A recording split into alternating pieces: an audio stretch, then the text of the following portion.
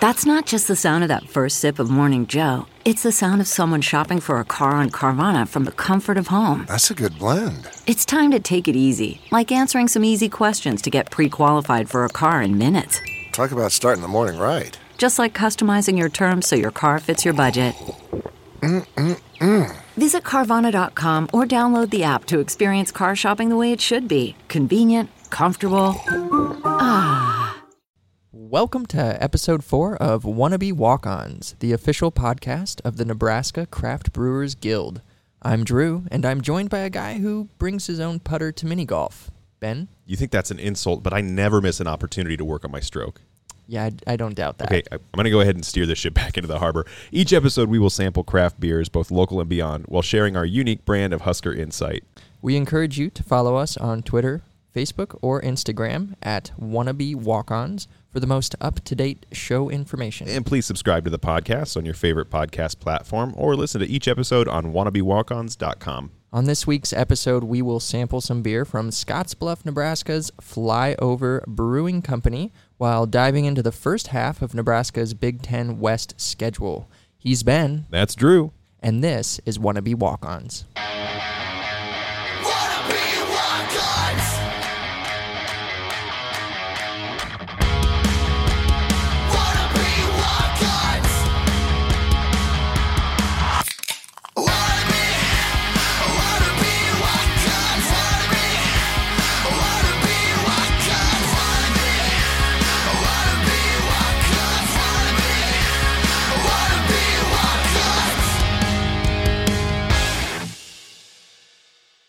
So, Drew, before we dive into talking about Flyover Brewing and talking about the first half of Nebraska's Big Ten West schedule, I have a question for you.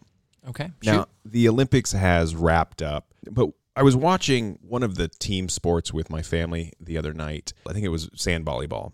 And the question came up, let's say you're an Olympian, which shouldn't be hard to put yourself there, right? Really not too distant. Let's say you're in one of those team sports. My question is, would you rather lose the gold medal match and take home silver or win the bronze match and take home bronze? Like, would you rather walk away having lost or having won? I'm going to walk away having lost. Really? Yes, and here's why. No. Okay. Again, it's not too difficult for me to imagine myself as an Olympic athlete, right? If I come to you with a silver medal from the Olympics, yeah, that's impressive. Wow, how close were you? You almost had gold. Hey, that's really great. If I come to you with a bronze medal, I might as well not even have been at the Olympics. The bronze is like, it's a consolation prize. It's probably the dumbest award in all of sports. We left the Bronze Age a long-ass time ago, right? It's not even a good medal. I disagree so hard. I disagree. I would so much rather walk away knowing that I won the last game. There's something about winning the last match. At the Olympics, it's not like that's going to carry you into the next Olympics. Like that, winning the bronze isn't like you're going to ride that momentum 4 years later. I'd rather take home the silver, cry on the podium, but at least I feel like it's way more impressive than the lowly bronze. I would so much rather I won bronze as opposed to I lost silver. All right. No, I understand your point of view. It's wrong, but I understand it. Let's move into something that we can both agree on, which is great beer. Today we're going to talk about Flyover Brewing Company, which is out of Scottsbluff, Nebraska. Have you ever been to Scottsbluff before? I have not. That's like way out there. Yeah, it's from where my normal haunt is. Yeah, it's pretty far out there on the Panhandle. This is actually the furthest west brewery in the state of Nebraska. They were the first ones on the Panhandle, but they are also the furthest west now. There are some other breweries that are on the Panhandle, quote unquote. But Flyover Brewing Company opened its doors in Labor Day of 2018. They're coming up on their 3-year anniversary. They're co-owned by Joe and Andrea Markheim and Peter Meyer. And in addition to owning Flyover, Joe and Peter are also emergency room doctors. So what are you doing with your life? Imagining myself as an Olympian.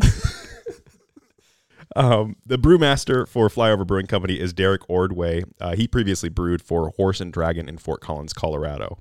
Now, Flyover got its name from the term flyover country. Joe is a pilot, Peter has flying experience, and both have a heavy interest in aviation. So one of the things that Flyover is known for when you go to their brewery is an airplane wing that hangs over their bar. And they got this, I really like the way that they phrase this, they got this from a airplane graveyard in Colorado. it gives me images of like, do you remember in Lion King when they talk about the elephant graveyard and you have like the rib cage of the elephant? yeah. Like I just picture these fuselages that look like rib cages, and you got to creep through, and like they're like, there's the good wing, and take it back. So two of the most popular beers, getting back on track, are the Hellcat Helles and the Nebraska Pale Ale, both of which are always on tap in Scottsbluff, and you can find in cans. In fact, we're going to try one of those tonight. Now, Flyover brews both true-to-style lagers and ales, along with innovative locally themed beers. They're proud, they say, to use equipment made in Lincoln, malt produced in Nebraska, and locally grown adjuncts such as sugar beets in their brewing.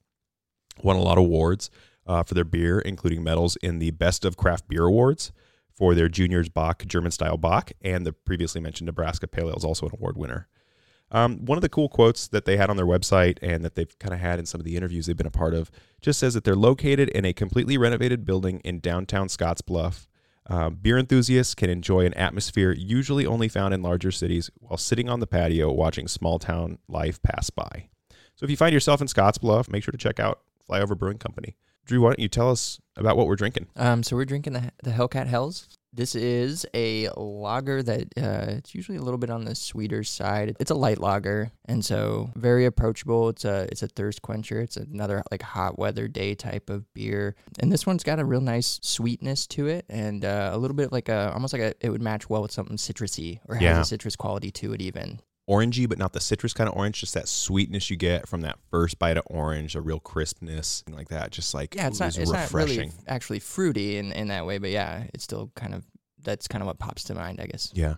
This would be something where if you went to a restaurant, you're like, what reminds you of insert domestic? You can have a really nice beer made out of really high quality ingredients that tastes familiar, but elevates that familiarity. Yeah. And you can enjoy this one. It's complex enough that you don't necessarily have to just like pound it, right? But it's also good enough that I totally did just. Yeah, so. We're gonna probably have to grab another one before we even get into talking about Illinois. Oh yeah, absolutely. This is only the beginning. Yeah, so why don't we just do that real quick? Yeah. All right, so we are all reloaded and ready to go. Drew, cheers. Cheers to you. Let's talk about the Nebraska Big Ten West opponents. We're going to talk about the first three, starting with Illinois, so take it away. All right. Break out the bubbly and pop the top, folks. Nebraska's season may not end with Champaign, but it will definitely start there. On August 28th, Nebraska travels to Champaign, Illinois, to open the season against the Fighting Illini. The Week 0 matchup is scheduled for high noon on Fox, the same television network that drove Oklahoma into the loving embrace of ESPN and the SEC.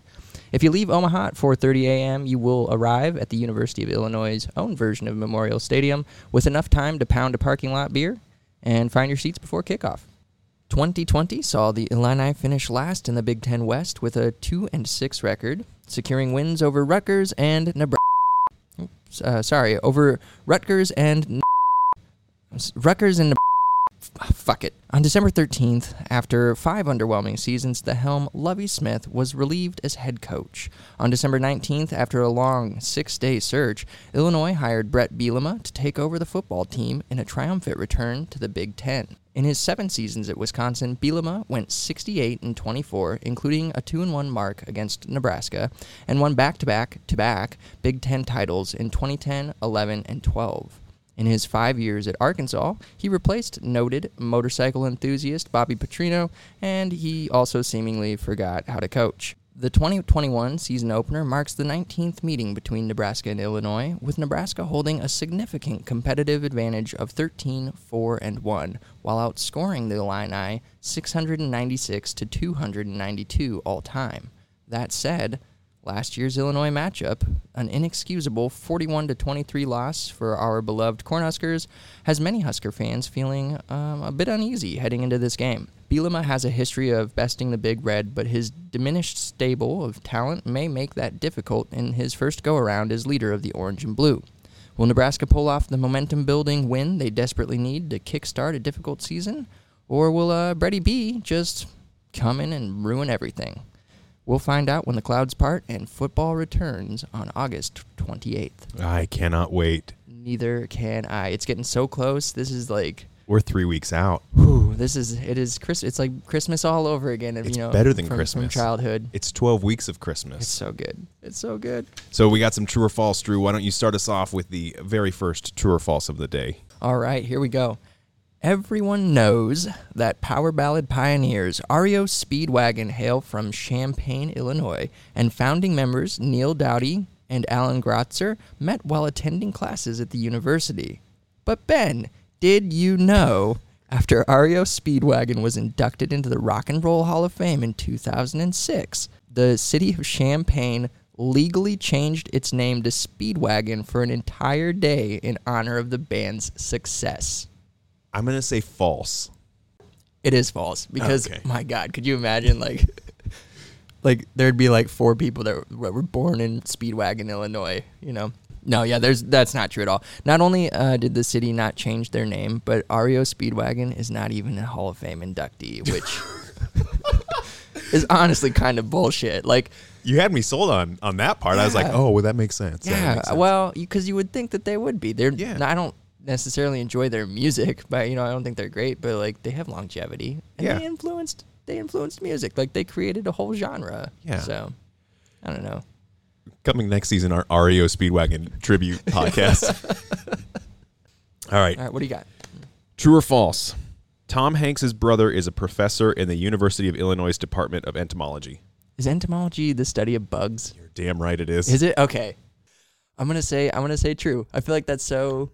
Why? How would you just come up with that? Well, I gotta be came up true. with it because it's true. Nice. Yeah. So Professor Lawrence Larry Hanks has been an Illinois faculty member since 1996. He is a noted insect expert and a world-ranked entomologist. Professor Hanks is best known in the entomology community for his postdoctorate study on the effects of pest borer beetles on eucalyptus plants. It is not common for him to mention his famous brother, but it is common for him to share pictures of his children on Halloween dressed as Woody and Jessie from Toy Story. Oh man, how much does that hurt?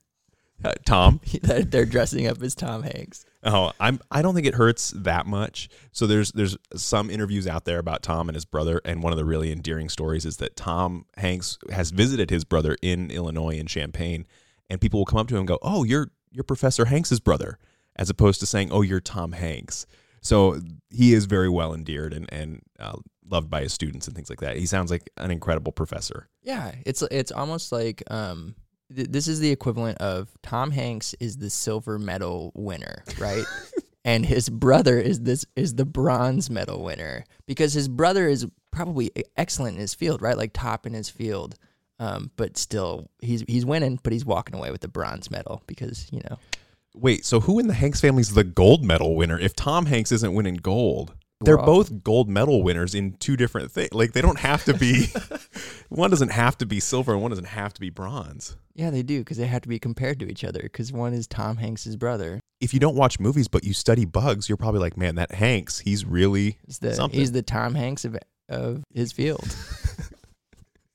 So, Drew, Silly. Illinois, people are saying it's the most important game. And a lot of media is saying this is the most important game for Nebraska to kick off the momentum. The ladies at Barnes & Noble, when I bought my media guide, said we got to win at Illinois to build momentum going into our non-con. So, yes, it's an important game, but I also think it's a really interesting game, potentially for the future of the Big Ten. Like, what is Brett Bielema's team going to look like? Yeah, that's a really good question. I think a lot of people probably expected him to come in and do like Wisconsin light, but he's brought in some coordinators, especially his offensive coordinator, that just doesn't line up with that Wisconsin philosophy. Right. Peterson, coming out of Appalachian State, runs more of a power spread as opposed to a run it down the gut sort of Wisconsin big body offense. I mean, he's still going to run, but they're not afraid to air it out. Yeah. And so the big task for them, and something that they all seem to embrace, it's something of a coaching philosophy that they each seem to agree on, is that they want to adapt their scheme to their roster. And so I imagine like that's probably what they're going to have to do. The question is, do they have enough talent and enough pieces that they're going to be able to be successful with that? I think something that's interesting about that, their roster right now actually kind of fits that Wisconsin look. They've got a lot of veteran offensive linemen. They've got decent running backs. So they might actually have the tools in place to run a scheme that fits in with what Bielema was used to coaching at Wisconsin, and they might be able to be effective with that. They return more super seniors than any other team in the Power Five, and so they've got experience.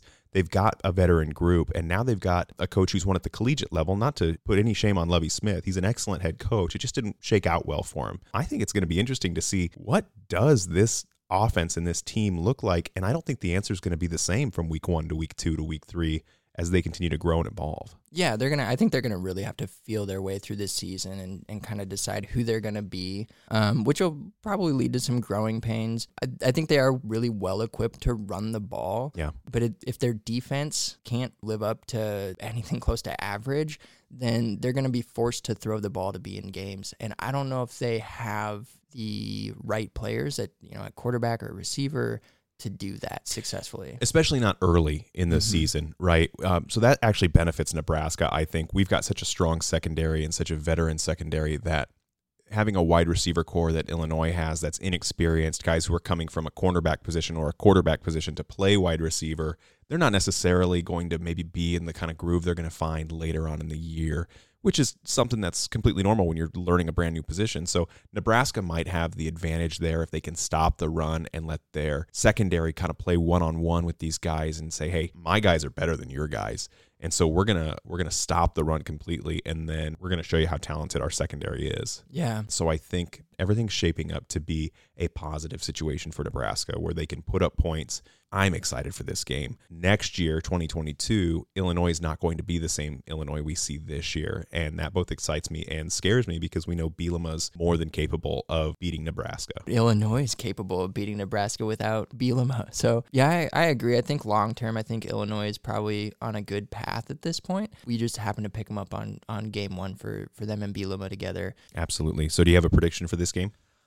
Yeah, so I do. In 2021, Illinois will roll with the changes as they are riding the storm out in a transition year. I can't fight this feeling that it's time for Illinois to fly. Maybe it's all in my dreams, but Bielema on the offense will take it on the run, rushing their way to 4 wins and a glimmer of hope for the future. That said, in their opening game against Nebraska, I think Nebraska rolls 41-20. I think that we get up pretty big and hopefully get to play some backups late in the fourth quarter. First off, now I'm actually concerned that you're going to go off and do an REO Speedwagon tribute podcast. Because that was beautiful. I listened to so much REO Speedwagon while putting this together. Well, I don't have anything like that about Larry Hanks, but I have a similar prediction of Nebraska 42, Illinois 26. I think Nebraska is going to be able to put up some points. I think Illinois is going to be able to as well, but I think they're going to be later in the game, garbage points, when maybe we get some scrubs in there. I think Nebraska is going to really show up and show out. So I'm looking forward to this. I think it's going to prove a lot of things for Nebraska. I think it matches up well, and all in all, it should be a great way to open the season. Agree. So let's move into Northwestern. On October 2nd, Nebraska will return to Memorial Stadium for homecoming after a 2-game road trip to face off against the Northwestern Wildcats. The game is scheduled for 6:30 p.m. but has not been assigned a television broadcast. The Purple Boys of Evanston finished the 2020 season in an impressive fashion. They went 7-2, won the Big Ten West, beat Auburn in the Citrus Bowl, and finished 14th in the final college football playoff rankings. In the 2004 cinematic masterpiece Anchorman, Wes Mantooth, played by Vince Vaughn, says to Will Ferrell's Ron Burgundy, "From deep down in my stomach, with every inch of me, I pure straight hate you. But god damn it, do I respect you." What does that have to do with this game, you ask? Well, the Pretty Kitties are led by perennial overachiever Pat Fitzgerald, who has coached Northwestern to multiple 9 or 10 win seasons, won the Big Ten West 2 out of the past 3 seasons, and he's just a damn good coach, and I respect the hell out of what he's done for Northwestern. A special note should also go out to Northwestern's now retired defensive coordinator, who ended an incredible career with his 400th win in the 2020 Citrus Bowl. Fitz works alongside loyal, salt-of-the-earth guys who know how to get shit done. Nebraska and Northwestern have faced off 14 times, with Nebraska holding the slight advantage 8-6. Nebraska is looking to avenge last year's 21-13 loss and reclaim their place as the rightful owner of the NU abbreviation. All that stands in their way is a well-coached, disciplined team that rarely beats themselves and always finds a way to make it a game. How will this year's game measure up? We literally will not know until the clock strikes 0. And that's Northwestern, man. Okay, before we get into the true-false thing, the NU thing, I wish that Nebraska would drop the NU. I don't know if it was like Nebraska that embraced it or if it was broadcasting or where it came from, but that's not how acronyms work. Like we are UNL. Yeah, it is interesting. I mean, it was on the helmets. Well, they did it wrong then. One equipment manager put it on there. Yeah, and it was like the butterfly effect, and history was changed forever. Or he like put the U below the N, and he was like, "Oh no, I did this on 87 helmets, and like no one will know. Yeah. Everyone will know, and Twitter won't let it go." Oh man. Anyway, I had to get that off my chest. All right, let's move on. Let's go to the true false. All right. Kick us off. True or false? A scholarship certificate purchased as an initial fundraising effort for the construction of Northwestern in the 1850s can still be redeemed today. False. True. Damn it. This is actually fairly interesting. So sold from 1853 to 1867 for $100, perpetual scholarships entitled their buyers free tuition for themselves and all direct male descendants in perpetuity. After the university opened its doors to women in 1869, the provisions of the scholarship were broadened to include female heirs. Well, that was good of him. Fewer and fewer of the free tuition certificates are being used today because of the passage of time and strict regulations on their use. The most common of these problems is the failure of the original and subsequent owners to specifically bequeath the scholarship to a descendant in a will as required by the Office of the Financial Aid Guidelines set down in 1959. Another regulation includes the use of only one scholarship per generation. As of the last reporting in 2017, the most recent student to use a perpetual scholarship was a freshman in 2006, whose great-great-great-great-uncle paid just $100 for the scholarship. Holy damn. Accounting for inflation, the then 150-year-old scholarship saved the student $141,523 over the course of his 4-year undergraduate degree. No kidding. Isn't that insane? That is wild. Northwestern, you would think they'd be smarter than that.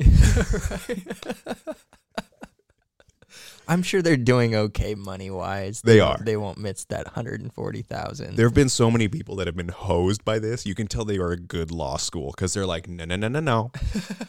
It wasn't specified here in Article B of Section 476. But yeah, for $100, which I think was about $1,500 for current inflation, would get you and any descendants. Any male descendants. At the time.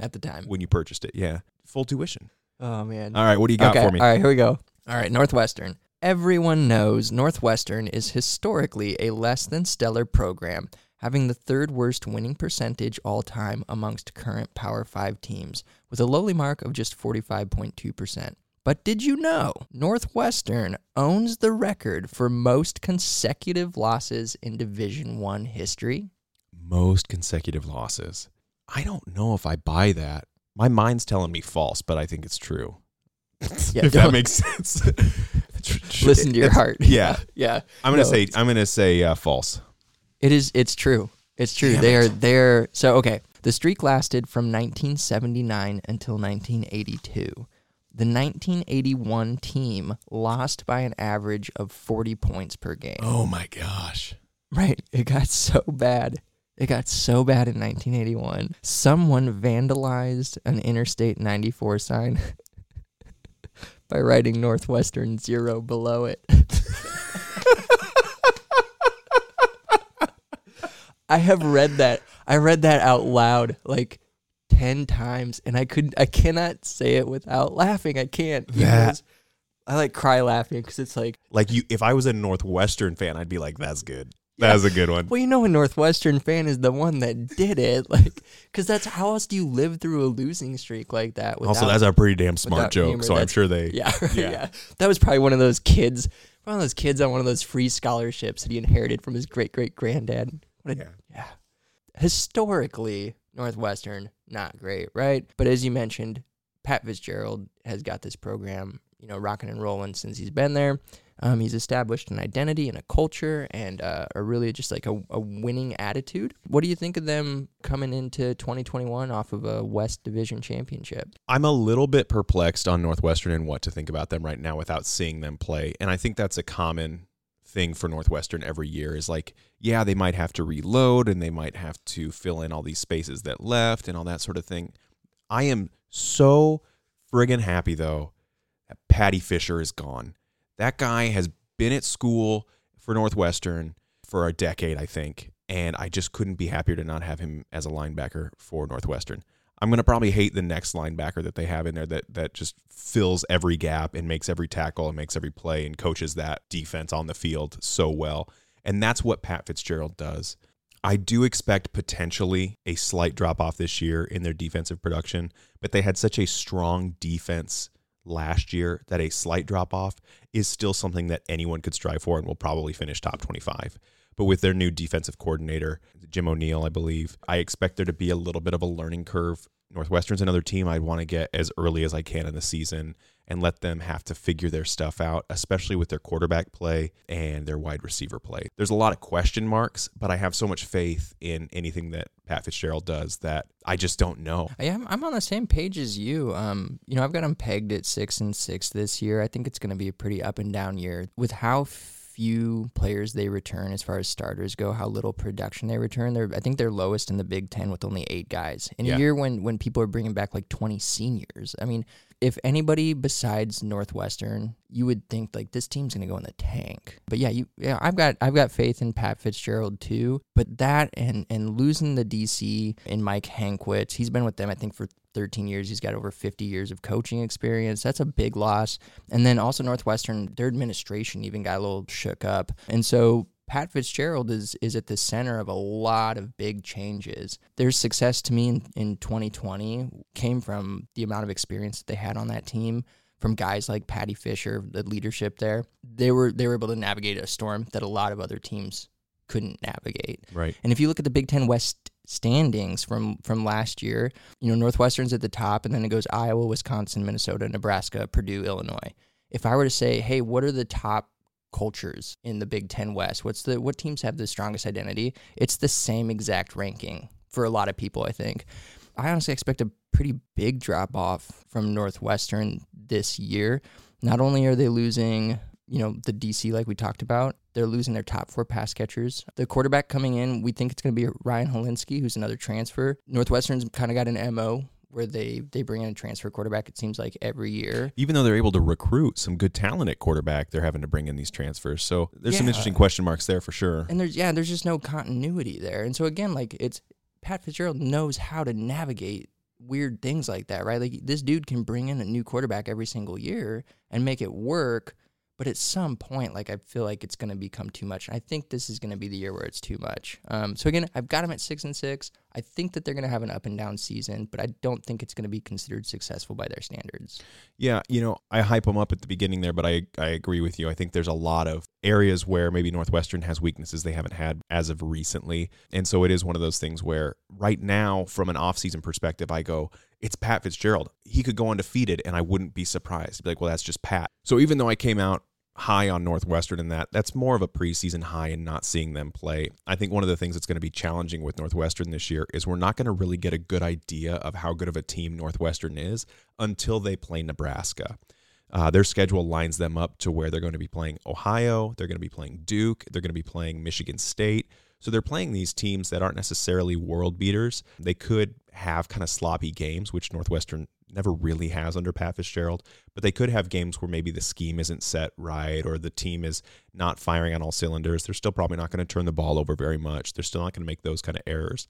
But we're not going to really know what kind of a team Northwestern is, and Northwestern may not really know what kind of a team they are until they take on Nebraska. That's their 5th game of the season, and I like where that fits then. I like Nebraska being the hardest challenge up to that point, and hopefully it's the hardest challenge by a lot.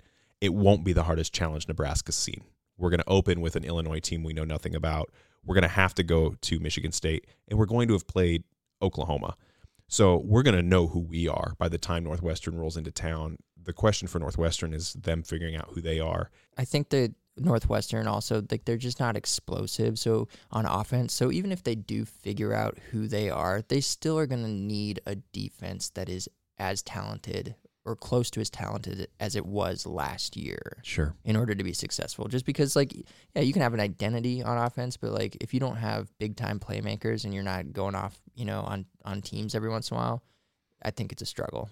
So I got a good stat for you. Yeah, let's hear it. I love stats. stats. Over the last 10 games, that Nebraska has played Northwestern, do you know the margin of victory between the two teams? It's got to be like 2 points. I mean, it's got to be tight. It is tight. It's not 2 points tight. It's 6.2. Okay. Okay. It's a one score. It is a one score. And over 10 games, I mean, that's a pretty solid sample size. This is the year that changes. I've got Nebraska winning 31-10. I've got Nebraska winning this game convincingly. Yeah, you got them like shutting them down. I really do. This might be where people go, Nebraska's got something. This might be the game where Husker fans and the media and things like that, because it is Northwestern. It is a team that demands your respect and your full attention. They're going to play a disciplined, sharp game, and you got to be an A player, regardless of if they have no wins leading up to you or if they're undefeated. I think this is the game that Nebraska focuses up hard and really puts a beating on, and we all feel good because, yeah, I mean, I think a lot of Nebraska really respects Pat Fitzgerald the same way that we respect Pat Fitzgerald. I mean, my score is not as tight, right? Like I have them at 30-17, but it's more like a fourth quarter touchdown that finally we feel comfortable. I'm one of those people that drinks the Kool-Aid, right? Like I get so high on Nebraska. Like sure, like I can imagine them being undefeated at the end of the year if I just like, take the right avenue in my mind. But like when it all comes down to it, like UNL has not yet shown that they can really separate themselves from NU on the football field. And so I hope that happens. I hope your scenario happens this year. I hope we're 5-1 and we beat down Northwestern, because that would be incredible momentum for the back half of the season. I just don't see it. I see a win. I just don't see it that comfortable. Yeah. Well, I would still take 31-17. I mean, even that, knowing the margin of victory is typically 6.2.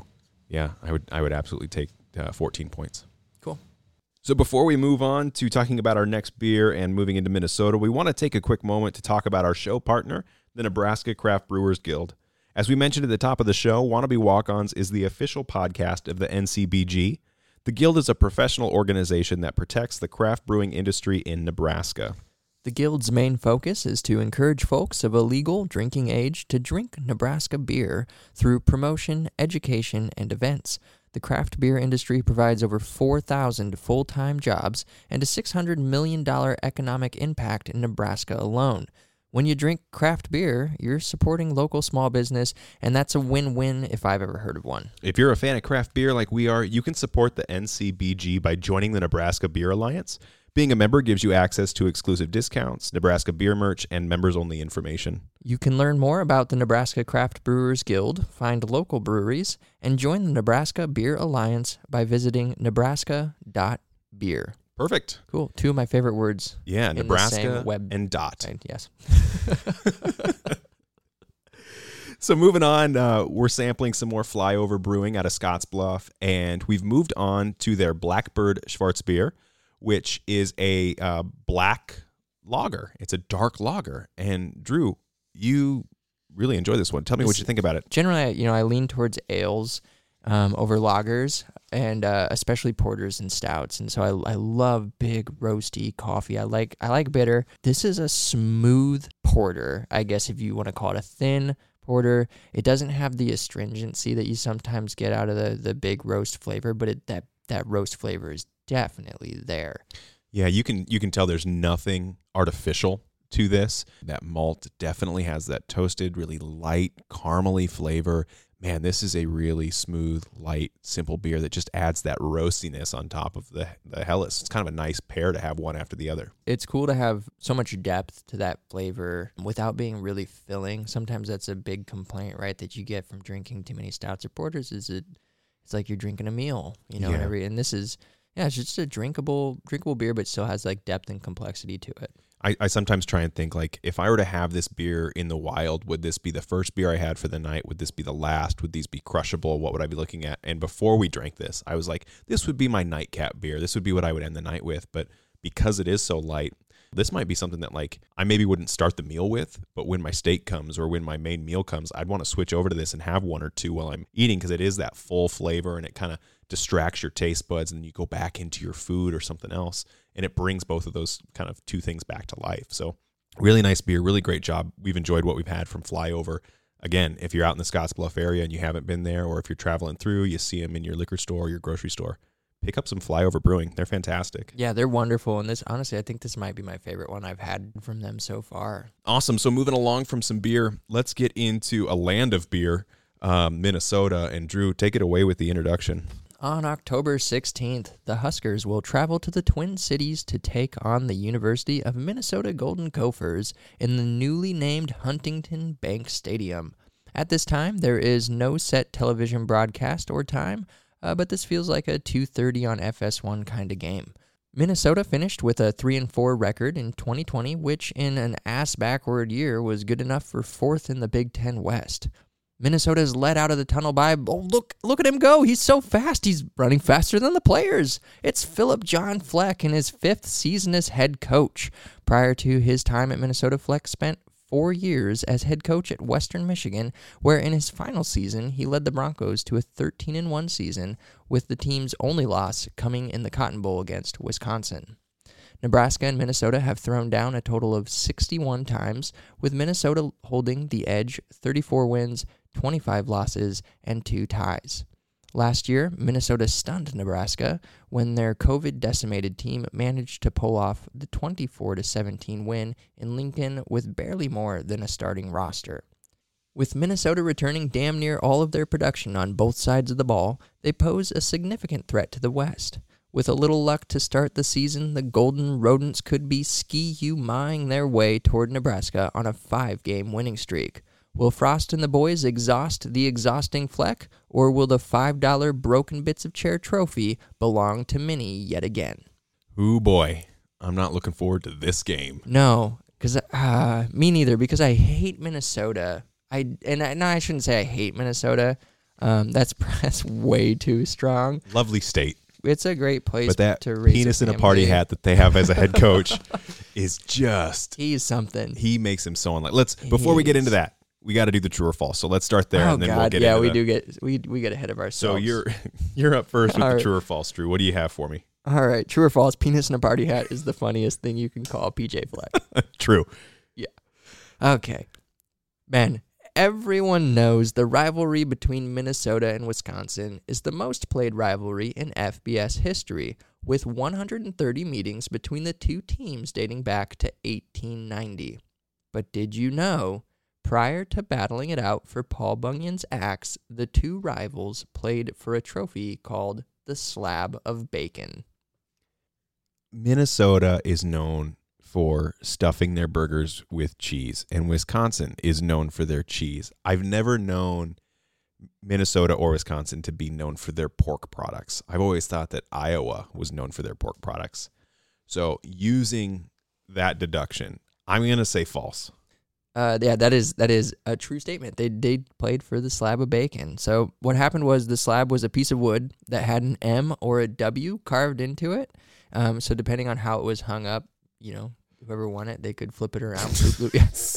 This was a long time ago, right? This is before they had holographs and stuff. So anyways, the trophy got lost in 1943. So it got misplaced. And in 1948, they started going at it for the axe instead of the Slab of Bacon. Eventually, however, that Slab of Bacon was discovered in a storage closet in Wisconsin. Ever since 1994, Wisconsin just kept it. They've just kept their They piece just of kept wood. it. Yeah. They were like, yep, we're just going to keep this thing. I love the ingenuity of a W or M trophy. That's just a piece of It's wood. literally just a piece of wood. And it's like But then they named it the slab, the Slab of bacon. of Bacon.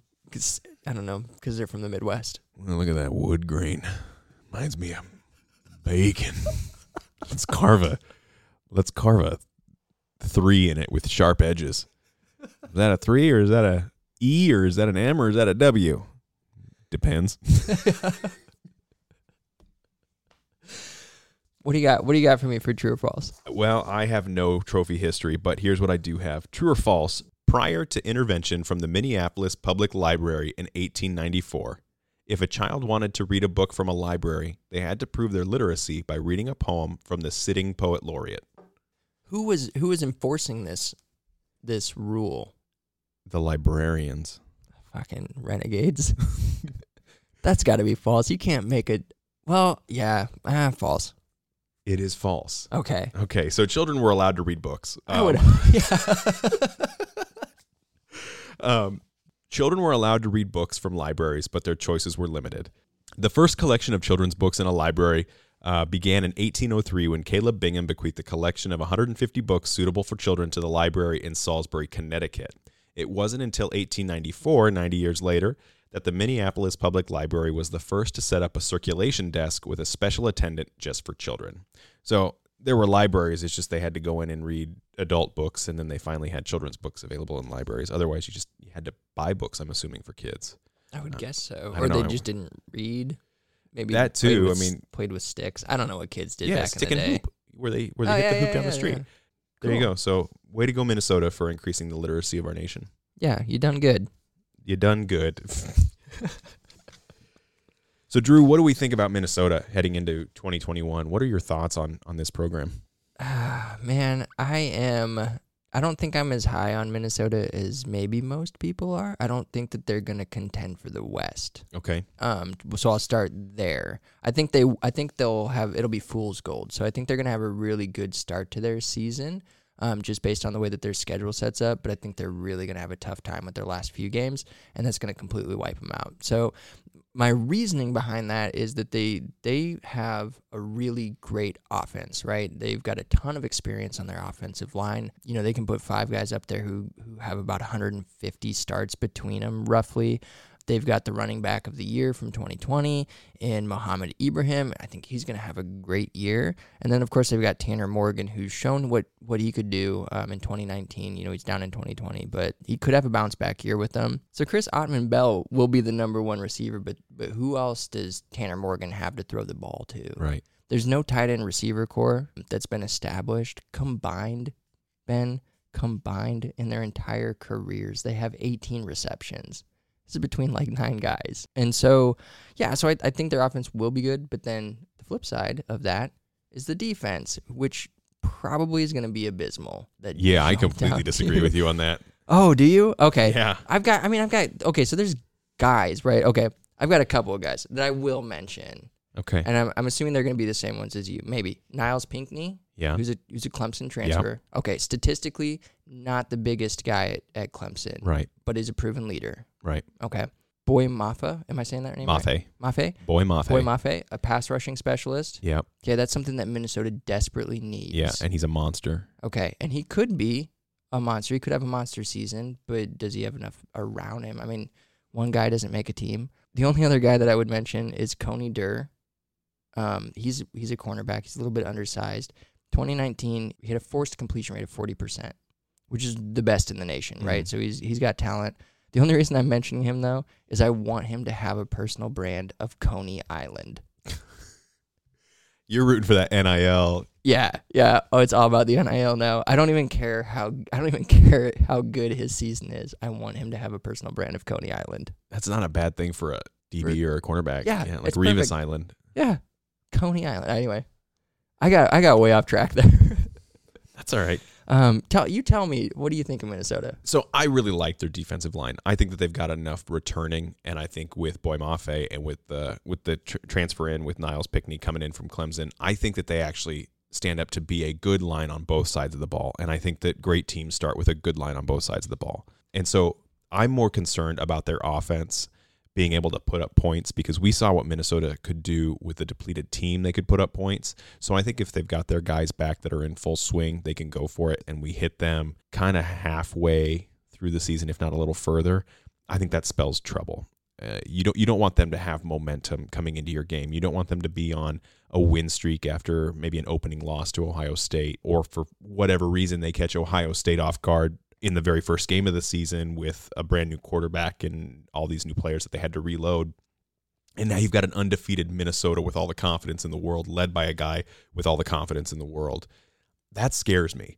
So I'm a little hesitant with this, because I know Minnesota can put up points, and nothing about their team this year says they're not going to do that again, especially with that downhill run approach with that veteran offensive line. So it's one of those things where it's less about the defense. I think if they have an average defense, this offense is going to win them a lot of games.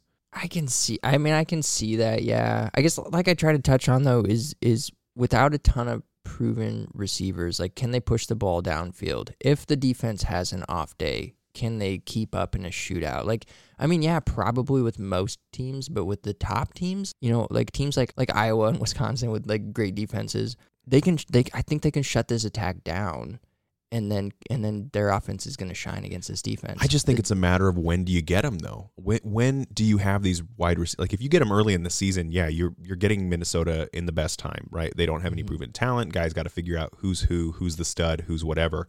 But if you get them later in the season when they've figured that out, and PJ Fleck knows how to put together a wide receiver core.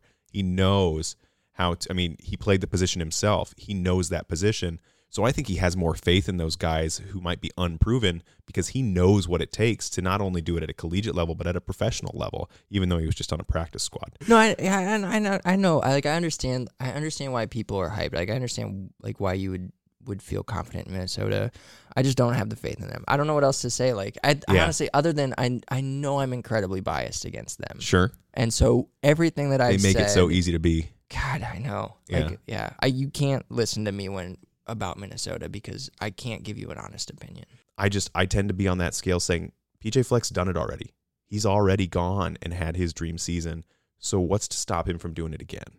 And so I have the faith that even though I cannot stand him, he's capable. And so until I see this team come out on the field right now, I do have that faith that they're going to pull something together. What's your prediction? I'm sorry. I'm just trying to recover from hearing you say something in praise of PJ Fleck. It wasn't in praise. I just don't want people to. It was pretty close to nice. So I'm also the one who called him a penis in a party hat. Right. Wow, that pendulum swings both ways. Just every which way. So does a penis in a party hat. That swings with that gesture you just did. Okay, all right. So I'm looking at Minnesota. I'm looking at their schedule, the experience, their ability to control most games. I think they're going to come in with an 8-4 record on the season, but I think they're going to lose their last 3 games. So even if things were clicking for them, they just run into a buzzsaw with Iowa, Indiana, Wisconsin. I think that closes out their season kind of flat, right? As for Nebraska, I hate to say it, but I think Minneapolis is going to be rolling, right? I don't think they'll be undefeated. I don't think they're going to catch Ohio State off guard, but I do think that they will be 5-1 at that point. And I think that they're going to be able to control this game, and they're going to win 27-24. I agree with you on that front, and I hate it. I have Minnesota winning 37-31. So I think in both instances, we're going to hate watching this game because it's going to be a close game, and I think Nebraska's going to have momentum. Minnesota's going to have momentum, and it's going to go back and forth, and then there's going to be that play. It's going to feel like Colorado 2019, and just as good as a Northwestern win is going to feel, the Minnesota win's going to hurt. Yeah, and I could see it being like a deep ball, right? Or Ibrahim ripping off a big run. Just one of those backbreakers. When you set bias aside, though, Minnesota's, I chalk them up for a win. Wow, way to end on a fucking downer. Good beer, though. Good beer. So that's Minnesota. That's our look forward onto that. But again, as we do these previews and these predictions, it's more a matter of what have we seen from the team going into the season, and once the season gets rolling and football starts getting played, these are all going to go out the window, and this is more just, waxing poetic and trying to have fun with it. Once we see them on the field, it's going to be a completely different story when we go into these game-by-game previews. Oh, yeah. No, leading up to this game, I'm definitely going to predict a Nebraska win. Me too. So, no doubt about it. I can't do that to myself again. Anyway, so before we say goodbye, we want to give you another chance to win our season-long prize package. It includes a game-used Nebraska football and local brewery swag. For this week's entry, email wannabewalkons@gmail.com with whether or not you would win a silver or a bronze. Which situation would you prefer? Are you on Drew's side or are you on my side with that? Yeah, remember that only one entry per episode, and you do have to be correct this week. You don't have to be correct. There's no bronze, right or wrong bronze. Answer. It is bronze. No. Please make sure to include your first and last name in your email entry. We've received some of these already, and it's absolutely wonderful. We want to make sure we give this prize package away. It's full of a lot of excellent stuff, and it just continues to build. Yeah, all right. So that does it for this week. We want to thank everyone who tuned into this week's episode. If you have anyone who you think would enjoy a listen, we would truly appreciate your recommendation. Don't forget to follow us on social media at Wannabe Walk-Ons and subscribe to the podcast on your favorite podcast platform. And remember to do your part. Drink local beer wherever you are. You can find more information on Flyover Brewing Company at flyoverbrewingcompany.com and check your local craft beer retailer for their canned offerings. If you have any breweries you would like us to sample on the show, please visit wannabewalkons.com to submit your recommendation. Tune in next week as we sit down and sample beers from Cosmic Eye Brewing and finish our 2021 preview with Nebraska's last 3 Big Ten West opponents. Thanks for listening, and as always, drink Big Red. Drink Big Red.